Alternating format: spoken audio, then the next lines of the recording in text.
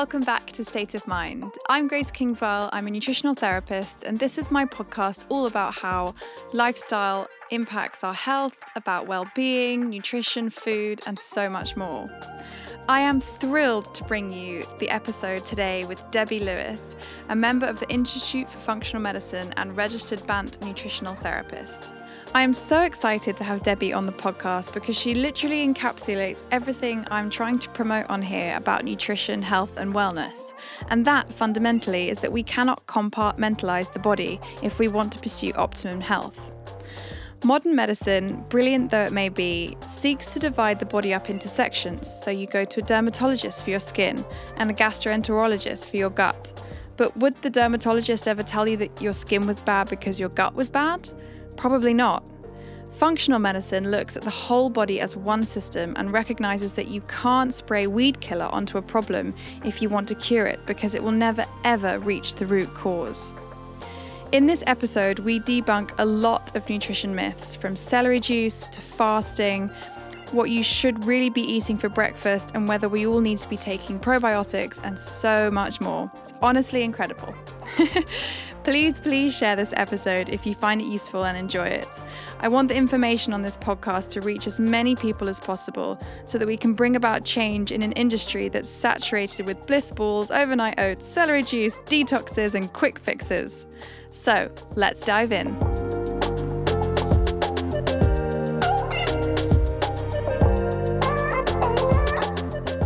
So Debbie, it's so lovely to have you on the podcast. Thank you for coming. Yeah, and thank you for inviting me. It's a real pleasure to be here. Thank you. I'm really excited about this episode because I feel like we're going to all learn so much from you. But before we get into all of that, the first question I always ask everyone is, what was the last thing you did that positively impacted your health?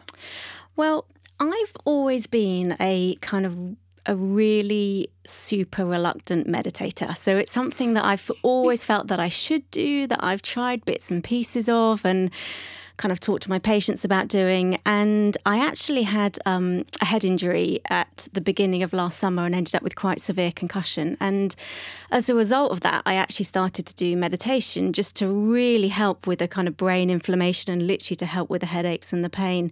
And it made an enormous difference to me, just in terms of managing the concussion and just getting my brain online. So, I mean, I've been doing that now for probably a good year, and I think it's probably the thing that has made the most difference to my life on a consistent basis. I have to say, though, I am still a relatively reluctant meditator. So am I think. Yeah, I still, I do 10 minutes a day. I use something like the Calm app or I use Headspace, both of which I really like.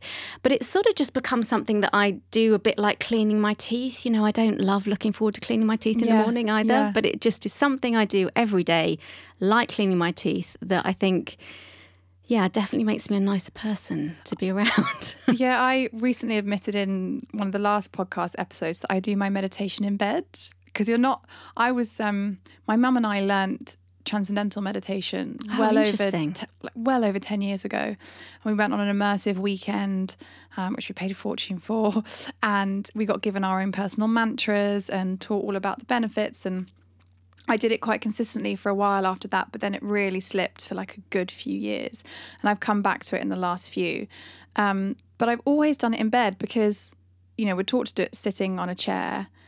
But I just feel like whatever gets you there and into that space, and for me that's lying down with my eyes closed, then so be it. So long as you're, meditating and relaxing and switching off your brain and whatever, I think it's fine. But I do sometimes feel quite guilty, and I'm like, I should be sitting legs crossed on a, special meditation cushion and all that stuff.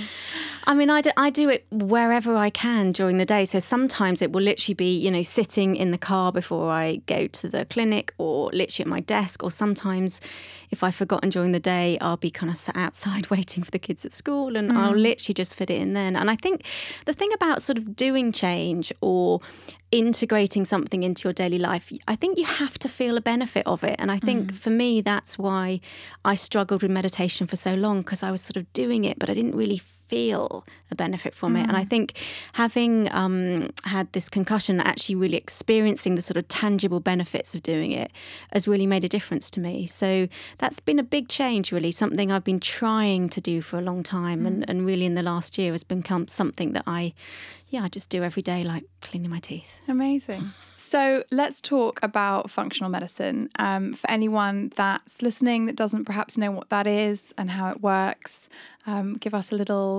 lowdown. Yeah, sure. So the basis of functional medicine is that we see the body as being really made up of a number of connected systems. So we don't separate the body out into different specialisms, so like dermatology or gastroenterology or, looking at the heart. We see the body as a kind of interconnected whole. And the thing about that is that when we understand that the body's a system, we start to approach illness and symptoms very, very differently. And I think most people have got a really good experience of that in their bodies. And a great example of that is I saw somebody in clinic this week who came in with a skin condition. They had eczema and they also had IBS. And they said to me, I really know that when my IBS flares, my skin gets really bad. And I've spoke to my dermatologist and spoke to my gastroenterologist, and both of them have said that those things aren't connected. Oh, it's such a shame. That client and I both know, and we all have experience, that when one thing happens in the body, other things happen too. And that's because the body is made up of these interconnected systems. And this kind of separation of symptoms that's, I suppose, mainly organised around organ systems is a very artificial way of looking at it. And it's actually quite an old-fashioned way of looking at it, really. It's not very progressive in our current understanding of how the body works. The other thing about functional medicine that we do that's probably a little different is we don't get too stuck on symptoms. So we often use this idea of the tree. So you've got the kind of roots and the trunk of the tree, and then the leaves at the top. And then the leaves at the top are like the symptoms, like the leaves dying or the leaves getting brown. And so when we go and see a doctor, we'll be saying, I've got a headache, or I've got itchy skin, or I've got palpitations in my heart, or my blood sugar's out of control. And we'll look and focus on the leaves that are happening. But in functional medicine, what we're looking at is much deeper into the body, so more focusing on things like the trunk of the tree and the roots. And those are things that we can change, things like our lifestyle, what we're eating, what we're drinking, how our genetics affect us. So it's a much deeper way of looking at it. So somebody who's coming to see a functional medicine practitioner would have a very different approach depending on what that person sees as being the underlying system that isn't working so well. So one example I often use of that is something like migraines. So if you went to see your conventional doctor with a migraine, you might get some kind of painkiller, or I've seen antihistamines or beta blockers or all sorts of medications to actually deal with that migraine. But coming to see somebody who works probably more functionally, you're going to be looking at whether or not that person, say, has got a vitamin deficiency, or have they got a food sensitivity, or is there a kind of structural issue that's actually affecting them. It could be that we're referring them back to their doctor to have their kind of brain function checked. So there could be lots and lots of different reasons why somebody comes with migraines. And in functional medicine, we're kind of digging much more deeply to find out what the kind of root cause of that is. And I think when I say that to people, that just always resonates, because we know that there's often something more going on than what we can see. I think people can feel that within themselves, can't they? And it's like that metaphor of the weed killer. It's totally the same, that, going and putting a hydrocortisone cream on your eczema is you're just spraying your weed killer on the weeds, but you haven't killed the root. Yeah. So it's just going to come back. Yeah. It's really fascinating. And I hope that more and more people are becoming this way aligned, so they're understanding that their gut health will influence what's happening on their skin and their energy levels and all of that stuff. But I still do think that as a nation and as a culture, we love to treat that symptom because it's like a quick fix, isn't it? Yeah. And we're always after, as humans, I think we're hardwired to go for that pathway of least resistance. So it's Yeah. like, at the moment, I feel dreadful. My skin's breaking out. If I put this cream on it will be gone in 3 to 4 days. Brilliant. Job done. And it's really sad to me to see people doing that, because I know firsthand how detrimental it can be to do that long term. It is, and I think the other part of that, Grace, is it's also something that we've been culturally encouraged to think in terms of our health. You know, other systems of medicine in other cultures have very differing ideas about how the body's treated and how symptoms are viewed. And I think at the moment, what we have here, I suppose, particularly in the UK and in the US, is very much a symptom. A kind of system of medicine that's based on diagnosing infectious illnesses. You know, the kind of system we've got works, you know, absolutely brilliantly if you've got chickenpox or measles or infectious bacteria, because to then name that and then give someone a medication to treat it, that actually is a pretty effective way of dealing with infectious disease. But the types of things that I see now in clinic and what people are actually experiencing, these kind of chronic conditions, are not infectious diseases. But we're still applying this infectious disease model, which is name what it is, so give it a diagnosis and then stick a medication on it. Yeah. And the problem with that is it doesn't work. No. And more people, I think I like to call it our 21st century illness. You know, it's gut problems, it's skin inflammation, it's autoimmune conditions, it's chronic fatigue. And you're right, you can't just treat that with a tablet or an injection or something. It's a whole lifestyle change and looking at every aspect of how your body's working. How did you get into all of this? What's your journey to being a functional medicine practitioner? Well, I mean, my journey is probably similar to many people who end up working in this kind of field, which was that my own health was not in a good place, really. And more kind of pressing to me at the time was actually the health of my children was not great. I'd been a vegetarian for about 20 years. Wow. And by that, I add a caveat to that because there wasn't a lot of vegetables going into what I was eating. I was very much what I call a kind of carb dairytarian that was living... Lots of cheese and a lot of pasta and quite a lot of bread and actually not a lot of veg at all. So to kind of call myself a vegetarian is probably not true. But that had been going on for about 20 years and I brought my family up vegetarian as well. And throughout my life, I'd had a long period of digestive issues. I had my gallbladder removed and pancreatitis and a number of sort of infections and a whole kind of party of lovely parasites and bacteria I picked up whilst travelling around Asia. And what I found is eventually as my children were growing up, I was looking at them thinking they just really don't look well. You know, kind of dark eyes and their skin looked pale and their hair was limp and they'd be getting infections and fevers and temperatures. And I'd go to the doctor and was just never able to find a resolution for what I could see was happening. And I just thought either I have to work out what's going on here or this is just going to carry on. And I've always been a really super curious person. My mother always loves telling the story about how she found me once around the back of the television trying to get it open with a screwdriver to work out I love how that. it worked. So I've always wanted to understand. So I thought, okay, I'm going to set myself to this job and try and work out what's happening. And I started with my own health and realised that it was probably what I was eating and probably my gut and probably what was going on that meant I was unwell. But it was really challenging. You know, that process was very challenging for me because I had to really dig deep in terms of my beliefs and my values, what I thought about health was, what I told my children about how we ate. And it was actually really tricky. And it's, as well, speaking from first-hand experience, it's a long process. You know, it is the complete antithesis of taking a tablet. It's something you've got to commit to, and it's also a journey of lots of ups and downs because it's not.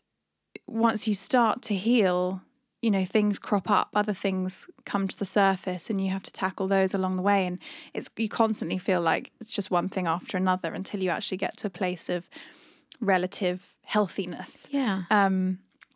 And then how did you go about your training as a functional medicine practitioner? Yeah, so I decided, my background is actually in social sciences. So I did a master's in social work and I worked in child protection for 10 years before I had my children. And although my background is in social sciences and I think I've got a kind of biology GCSE somewhere, I thought that it would be a brilliant idea to do a postgraduate master's degree in science. Wow. So so I went off to Worcester University and did the MSc there in nutritional therapy. It took me, I think that took me about 3 years. And then I went on to train with the Institute for Functional Medicine in the US. In the US, yeah. Yeah. So, and I'm still in the process of completing that training with them and hoping to get that finished by probably next year. But yeah, I actually really love the science part of it, and that's something that I was really keen to get stuck into in my training. And in terms of doing a sort of a master's research degree, what I really enjoyed about it was that they were saying, don't look at kind of Patrick Holford and don't look at all the kind of books. You need to go back and actually start looking at the data and the research that's there. And I think that put me in really good standing to start to construct ideas and also to develop a way of working that was really as evidence-based as we could get it. That was really good practice for me, but it was so hard. Yeah, I bet. It was a lot of study and a lot of work, and my family begged me to never do anything like it again. Oh, bless. So what are some of the sort of most common things that you see in clinic that people come to you with? What is the most common kind of problem that we're all having these days? To be honest, Grace, I literally see everything in my clinic. I don't specialise in any one particular area. I would say, though, my clinic's probably predominantly women and children because that's the area I know best, but I also have a number of male patients. Really, I see the whole spectrum of chronic lifestyle-related disease, from IBS to Crohn's disease to autoimmunity to diabetes. I see people with kind of skin conditions, eczema, allergies, anxiety, mood disorders, literally everything. And what I enjoy so much about the functional medicine approach is that when we start to look at the body more in a systems way of thinking, we don't have to get kind of too concerned about being the most perfect expert on autoimmunity. We're always looking with all of these things about how the gut works and how the blood sugar's regulated and how the immune system's being balanced. So I literally see, an enormous spectrum. I don't see a lot of infectious diseases. In some ways, I say to people, if you've got appendicitis or you need something chopping off, I am not the lady you want to come and see. Yeah. But pretty much everything else, there is probably something we can do something with. Yeah.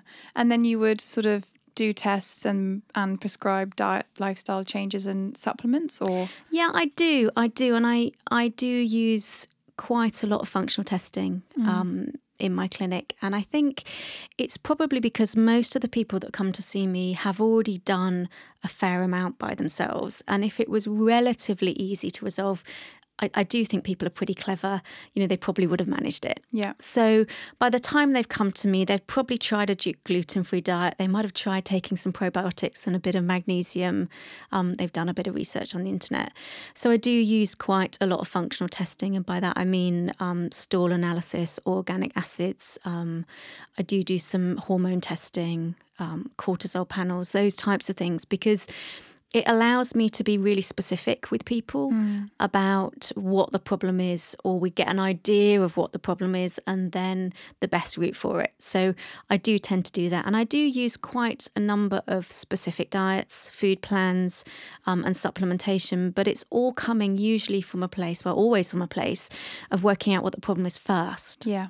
Because that's the piece that I think people often really miss, is that they jump into a food plan or a way of eating and they haven't yet identified what the problem is.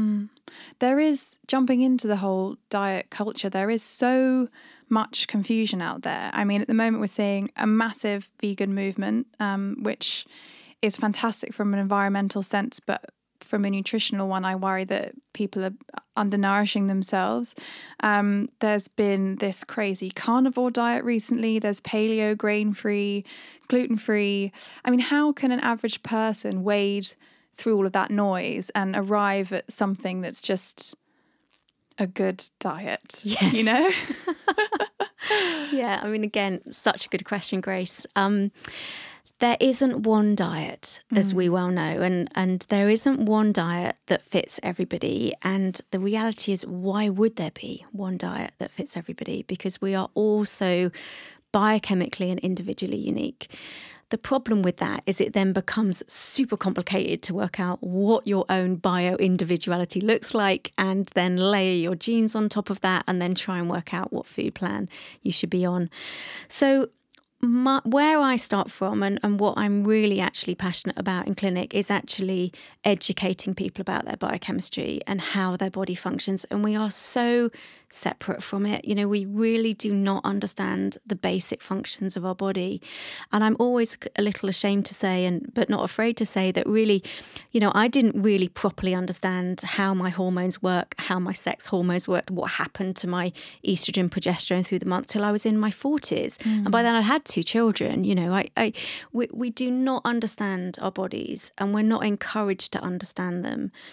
And I think that we have been in this process of medicine and health where we have been kind of in some ways abdicating a little bit the responsibility for our bodies and handing them over to experts and having and expecting a doctor to fix us. And I think this era of the kind of doctor dictator telling people what to do is well and truly over. And we do have to get back to the point where we are taking responsibility for our own bodies and actually understanding how they work. So on a very simple level, I talk to people about their guts from top to bottom, from, you know, the production of amylase in their mouth to their stomach acid, to their small intestine and how that absorbs nutrients, to their large intestine and how that ferments bacteria and short-chain fatty acids. And, you know, everybody can understand that, you know, and even very detailed things like mitochondrial function, about how our body or how our cells are creating energy. You know, if we work with a really simple picture of that, most people can understand mitochondrial function. So I do start from that as a basis, that actually people need to understand the function of their bodies and then understand what might not be working, and then add the food onto it that might make a difference.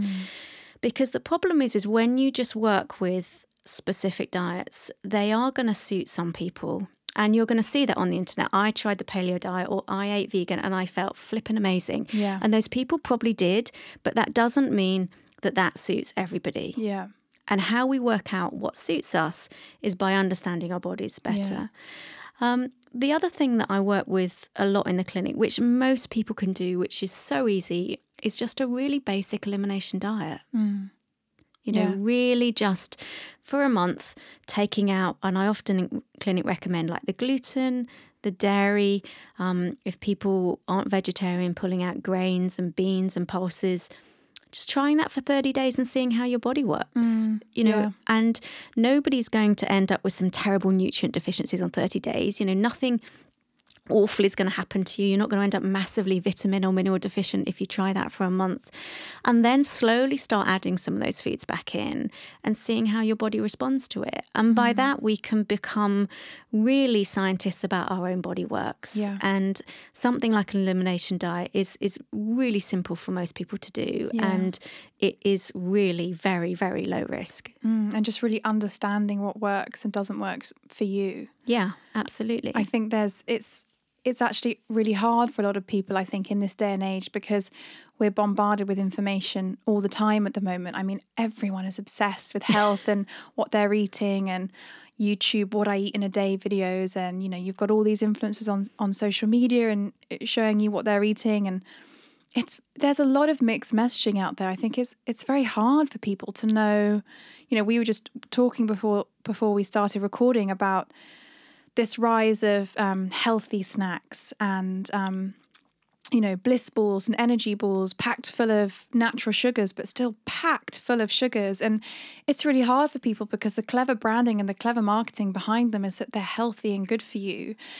But actually, if you're eating it and you're really feeling a spike in your blood sugar and you're on this horrible roller coaster of energy throughout the day, you might not want to eat those foods. But then you've still got that messaging saying to you that it's a healthy alternative to perhaps something slightly more processed.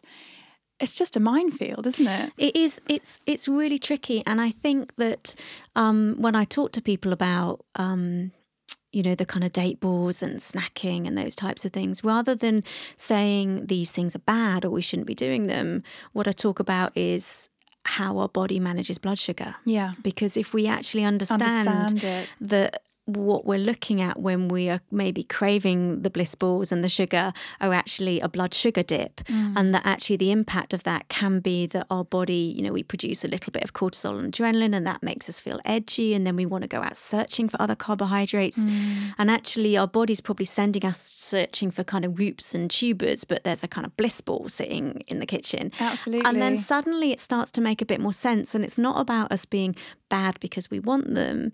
It's about there are biochemical drives happening in our body, and when we trigger those with sugars, that's what happens. Yeah. So if we start with a bit more of an understanding about how our body works, it just becomes a lot easier to navigate that stuff. I mean, our bodies are so fantastically clever, and you're right, when you are low in energy, your brain will tell you that you need those. It will make you reach for those sugary foods. Yeah. Even our gut bugs now can dictate our cravings. Yeah. I recently realised, I was sort of in denial about being on a bit of a insulin resistance curve, and because I was waking up really looking forward to my oats with fruit and nut butter, and then at lunchtime I was so happy to be having sourdough, and then in the afternoon I'd have something sweet, even if it was just healthy, fruit or whatever. And I just sort of said to myself, this has got to stop, Grace.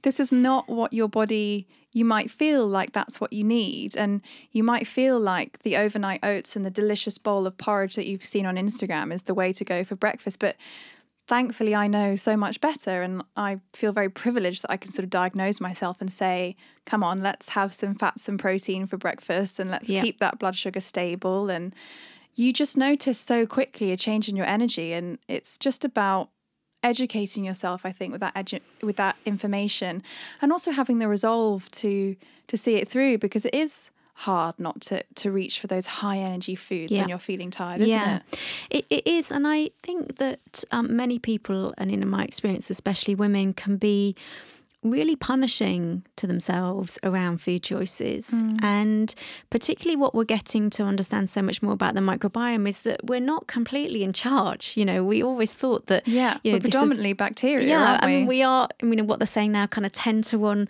microbial DNA. And if that microbial DNA is after some dates or some Jaffa cakes, then you're probably going to go for it. The other thing is that I see a lot is I'm also really interested by this idea where people talk a lot about comfort eating, that they feel low and they feel depressed, and then they feel anxious, and then they consume foods. And that can also create a lot of guilt for a lot of women around how they do that. And one thing I also talk to people about is, when we do have higher levels of cortisol, cortisol is a glucocorticosteroid. Its primary job is to kind of metabolize glucose, because it thinks that it's not that just we've had a totally crap day at work. It thinks that at any point we're running, from this hungry tiger, and what it wants to do is mobilize glucose. So it's going to send you out hunting for some high sugar food. It's not because you're a weak or person who, hasn't got any self-control or doesn't know any better. These things are actually biochemical drives. And then when we understand them, we can understand a bit more how to manipulate them, how to shift them, and then not be so punishing on ourselves about, I think, the choices we make. I think that's such a valid point, because you're right, there's so much shame about, coming home from work and smashing a bar of chocolate because you really feel like you need it. And you talk to people, and like you say, especially women, they sort of say, oh, I'm emotionally eating, or I need this, I'm on my period. And it's so ingrained into our kind of social culture that we need those foods to kind of get us through, or that glass of wine in the evening to wind down. And you're totally right when you sit back and realise that actually we've got no control, and it's just our chemical makeup on our gut bugs and all of that. It really puts it into perspective, doesn't it? Yeah, it does. And it means that it's something that we can do something about or think about more differently and not get into this very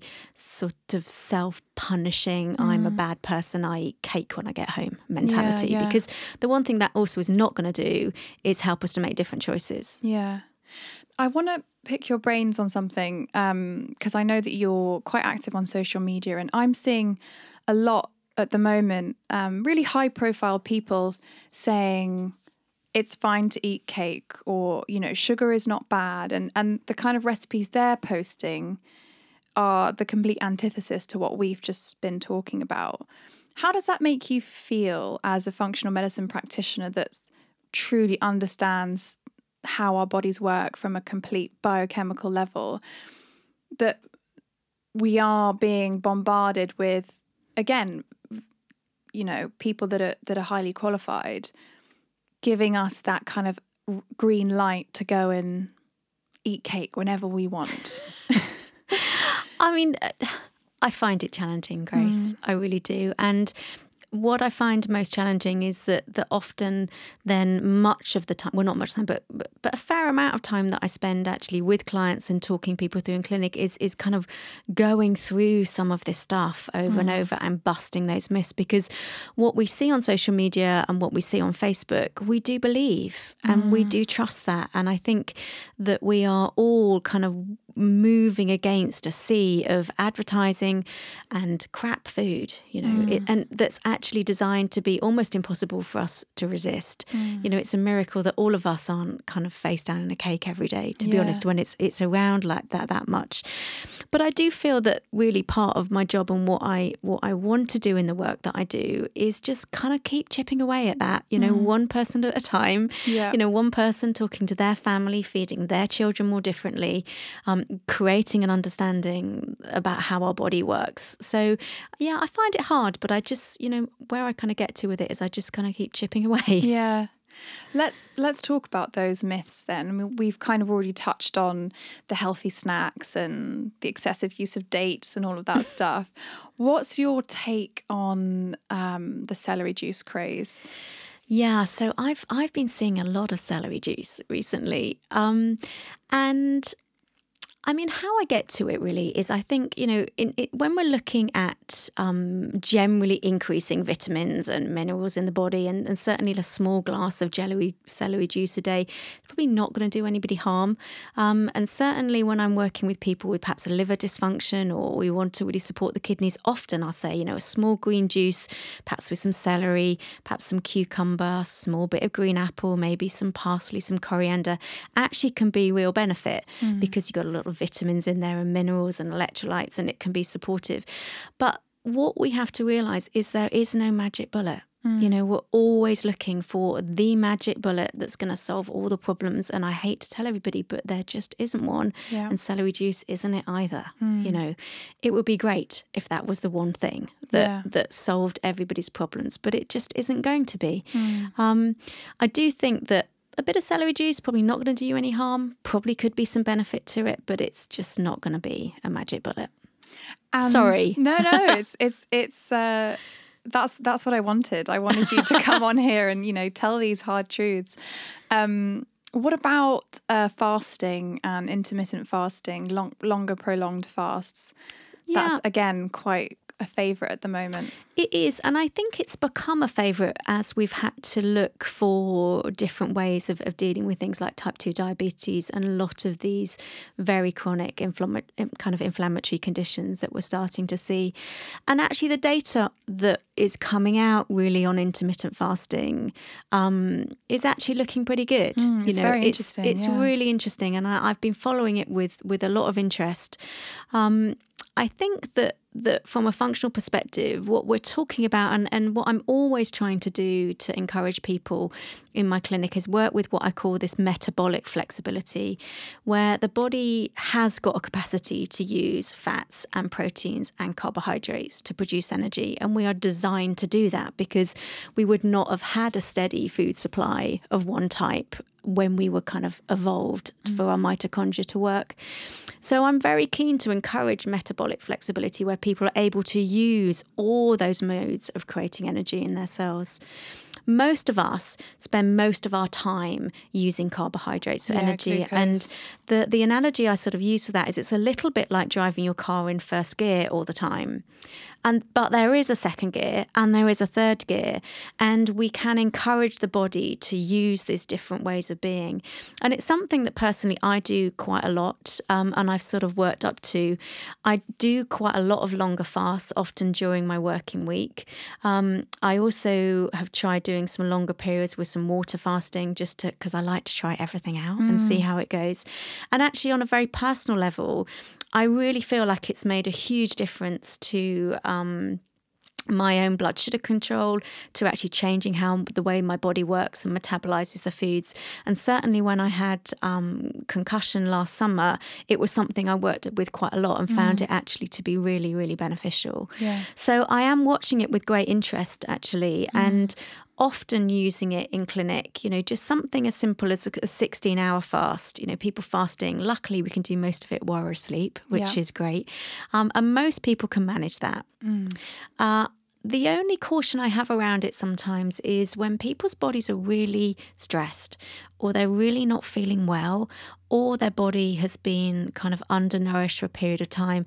And also when people have had a history of disordered eating, I'm cautious around it, because sometimes if the body's been under stress and then you start withdrawing food, it sort of seems to go, oh my gosh, not only am I stressed and not well, but also I'm now not being fed, and that can make things worse. Like most things, when it first comes around, people think it's the answer to everything.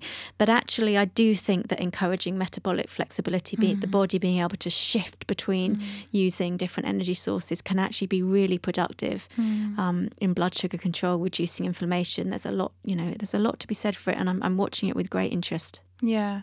When I said I'd sort of swapped my diet around quite recently, I've also, I've kind of played around with fasting in the past as well, but at the moment I'm doing it quite heavily, just as you say, to kind of keep my body on its toes and also just reset that blood sugar level. And what's been amazing for me is that I am obsessed with food, and I love to eat, and I love to cook, and just everything about it. And I find it very hard on a daily basis to deny myself certain things that I love. Yeah.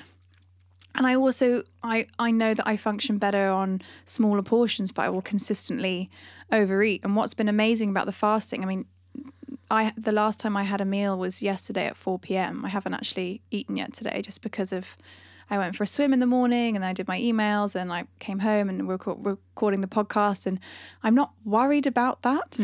I used to panic, thinking, oh, I'm going to be hungry, I need to have a snack, or, I ate all the time. And it's been really refreshing to realise that nothing's going to happen. Like, my energy's great, I feel fine, I'm not hungry. And it's liberating, actually. Yeah. And the body, I mean, what was so interesting for me, Grace, was exactly that same experience. I would be really one of those people, I'd get up and I'd have to eat my porridge in the morning. And how I transitioned to it was, working through a number of things. I did the protein-based breakfast and balancing my blood sugar, and then moving to extended fastings and fasting overnight, and then doing more 24-hour fasting. And what I found was that my body, it was a little bit like training a dog. You're kind of getting it used to its environment. And there were some bits where it felt a bit bumpy, it felt a bit weird. My brain felt like it was going a bit offline. And then it was almost like, when you hit that second gear and third gear in your car, it's like, yay, great, I can keep going. Yeah, and I really experienced a difference in it. And similarly to you now, the days when I'm fasting, I can easily, not have breakfast and then have a kind of protein-based meal at sort of 2-3 o'clock, and it feels actually completely fine.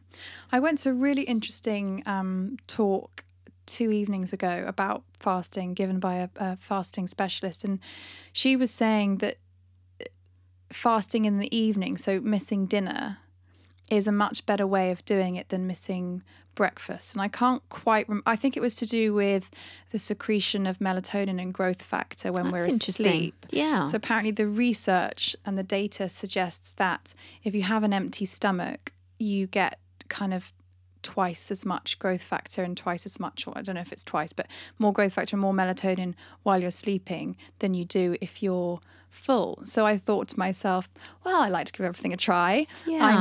I'm gonna swap that round. And it's only hard from a social point of view, I think, because it's a lovely thing to do and sit down and share a meal with your partner in the evening. But actually, for me personally, I think it's a better way round, because when I have my supper, I like to have a little something afterwards, whether it's a bit of dark chocolate, whether it's some berries and Greek yogurt. And, actually eating, your blood sugar, it spikes higher in the evening than it does in the morning. So you're kind of going to bed with more of that insulin or whatever going round. So I'm trying it that way now. So, interesting. I don't know what your preference is, morning or evening. I mean, I always kind of would suggest to somebody to try it and see how it feels. I mean, ultimately, and that is about being our own little scientist in our own bodies. Exactly, what works for you. Yeah, what works for you. I mean, I'm very keen that as well as food being medicine, for me, I love eating. It's a huge pleasure for me. And when I kind of talk about fasting, it's not something I'm ever talking about around my children. That, they don't think I'm skipping meals. So when I come home in the evening, we all sit down and have an evening meal together. So in terms of my family situation, probably wouldn't work. And I always say it's a good idea to fit fasting around your life rather than your life around fasting. Definitely. But yeah, interesting. I mean, I'd be really up for trying it. Yeah. The next thing I want to ask you about is probiotics, everyone's favourite thing at the moment.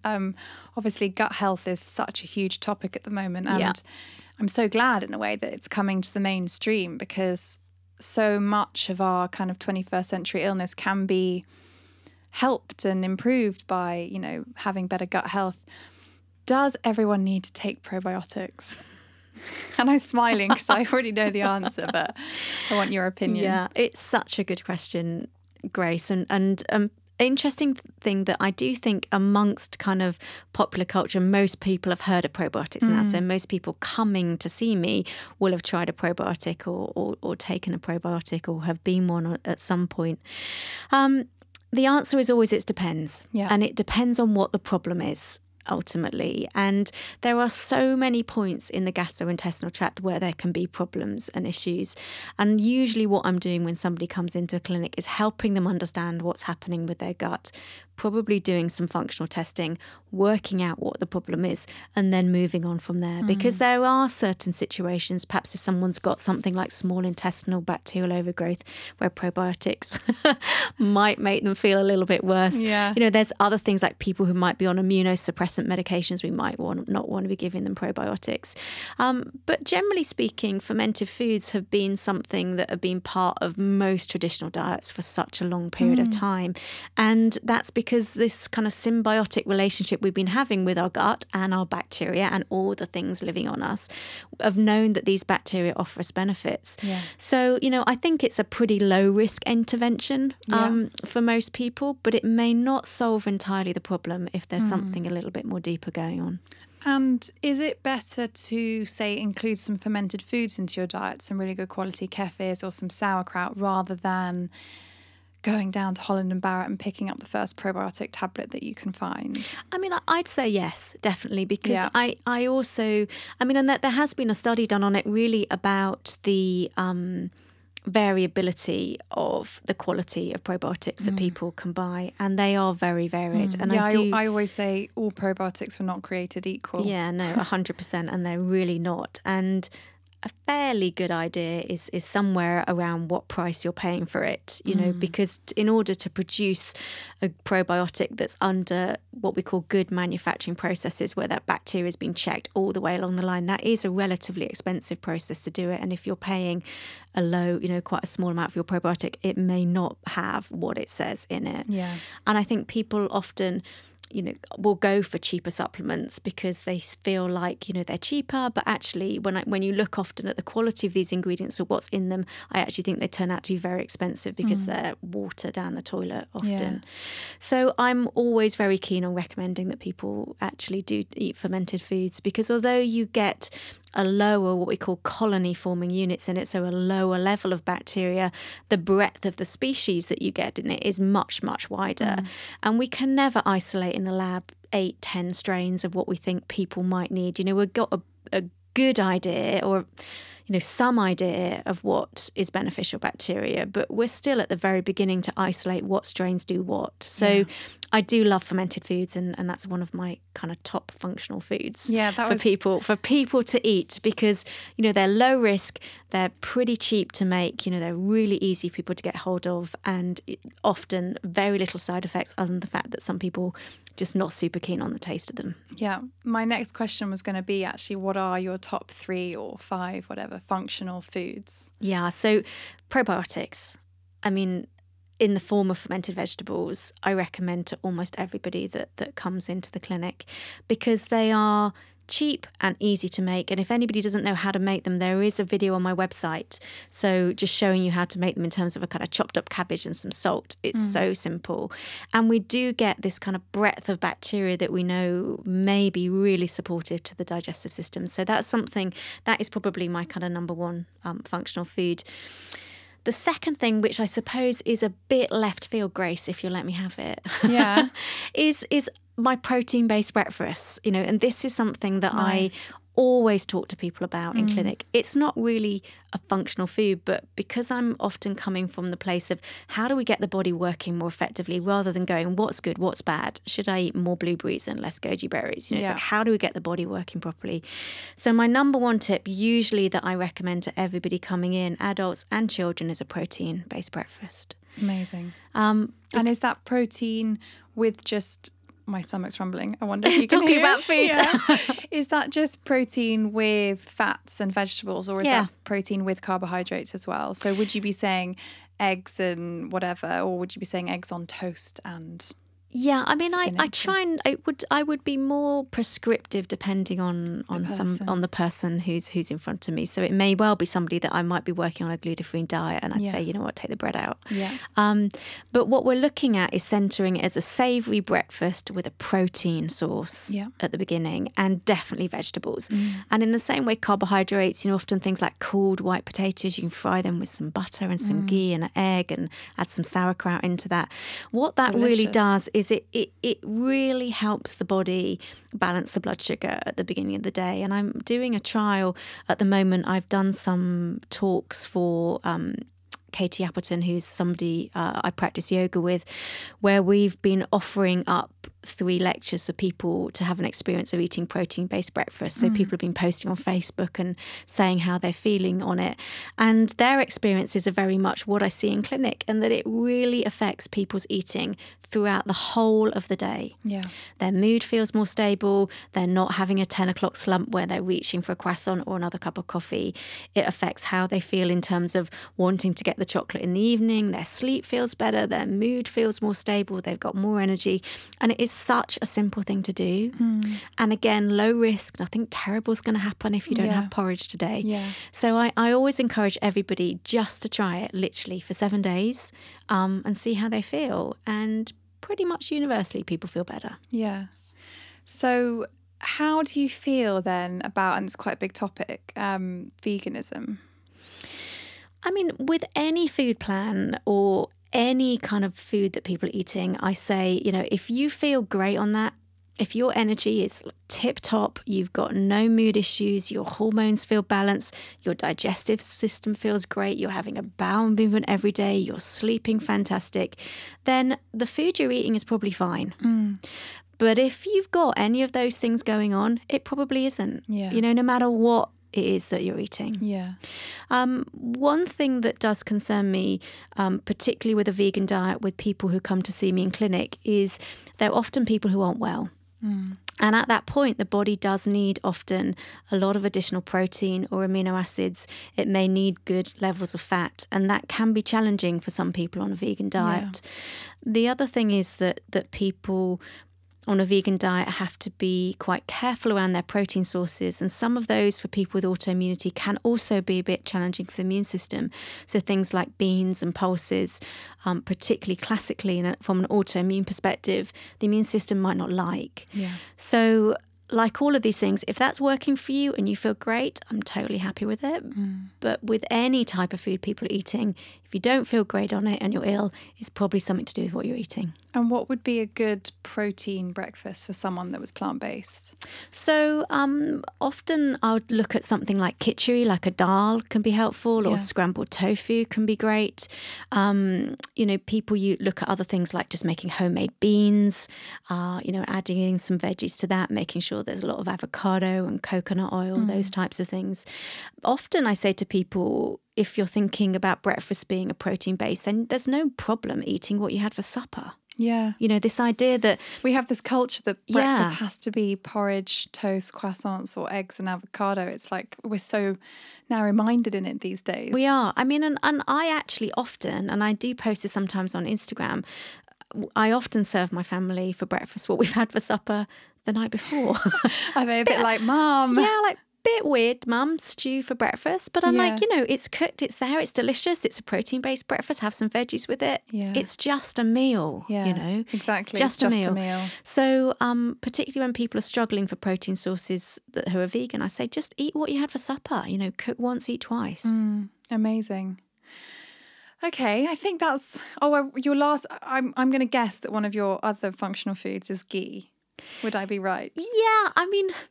I do like ghee. I am a big fan of ghee, and just because it's so simple to make, so delicious, and we know it's kind of great for butyrate and increasing short-chain fatty acids in the gut. I suppose my other sort of big favourite functional food, which I suppose is a little boring, is the humble cruciferous veggies, really. Amazing, yeah. So I do generally encourage people to eat one portion of cruciferous veggies. And by that, I mean cabbage or kale or cauliflower or sprouts or bok choy or any of these green leafy things. They are cheap, easy to get, pretty easy to buy if you're looking to buy organic. And they provide so many nutrients that are really essential for the body. You've got the fibre that helps with the digestive function. You've got vitamin, all your B vitamins and magnesium that improve your energy function. They contain something called indole-3-carbinol, which is a molecule that really helps with estrogen metabolism. I mean, the benefits of these green leafy veg are so wide-reaching, and that if all we did was just make sure that we all eat a good portion of green leafy veg, we're going a long way to helping our gut bacteria, our hormone metabolism, our energy levels, our liver work more effectively, and they're cheap and easy. Everybody can get to them. Not very sexy, I'm afraid. No. But it's so important. And there was one thing in there that you reminded me I wanted to touch on, organic versus non-organic food, because I am so passionate about organic food. I mean, I could not be more passionate about it, and I quite often decide not to eat when I can't get something that's organic. What's your take on organic veg? And I've been reading up a lot at the moment recently as well about how our own microbiome health is really reflected by the soil microbiome, and obviously the methods of non-organic farming are really leaching nutrients from our soil, and then the vegetables and the foods that and the crops that's coming from that soil are much more nutrient deficient. And what's your opinion on all of that? I think that if we start from this basic understanding that everything we eat is information to our bodies, then what that food contains is information to our bodies. And that goes whether or not we're buying organic vegetables, or whether we're buying non-grass-fed meat, or whether we're buying organic dairy. So what that food contains is directly related to the information it transmits into our bodies about how our body should work.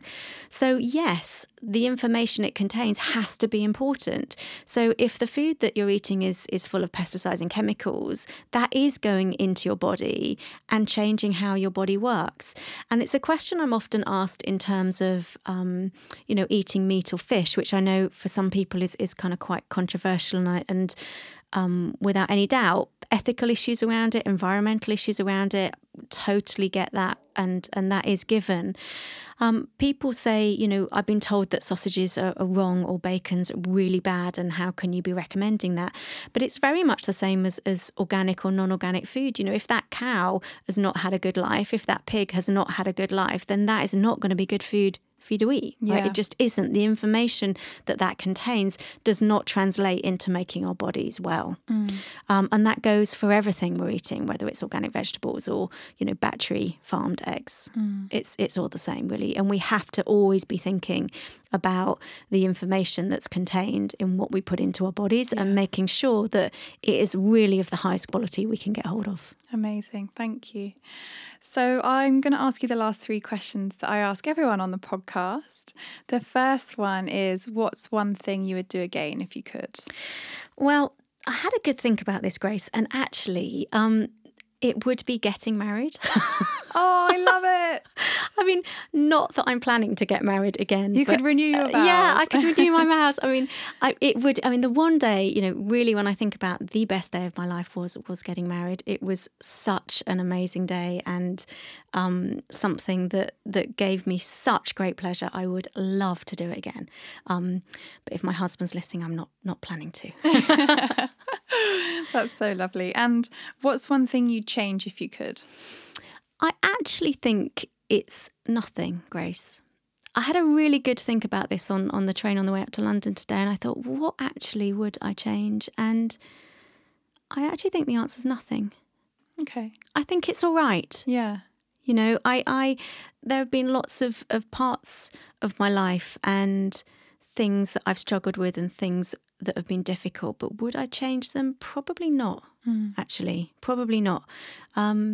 Because my process to becoming a practitioner and the experience I have of working with people in clinic, I find a very humbling experience that people come and they trust me with their health and their intimate worries and the intimacy of their life. And that's a very humbling and privileged position to be in. And I wouldn't want to discount my own experiences that have brought me to where I am.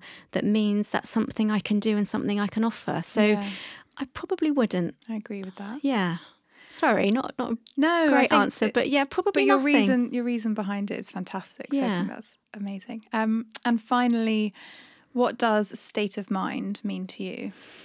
Well, I tried to come up with some really sort of uber spiritual, brilliant idea for this, Grace. And I actually think when I think about my state of mind feels like a constant state of flux, to be honest. And it's a constant state of flux between these moments of kind of peace and happiness and contentment, and then sometimes just ending up down in the ditch. Yeah. Like it's a constant feeling of moving from one thing to another and then trying to kind of keep myself in the kind of middle lane, and then sometimes it kind of going wrong. Yeah. It's a constant process for me. And I think that's why the meditation's so good for me. It really helps, and I think why it's made such a difference to my life over the last year, because it helps keep me a little bit in the main road. But yeah, state of mind to me is something that is a constant flux. Amazing. Thank you so much, Debbie. This has been wonderful.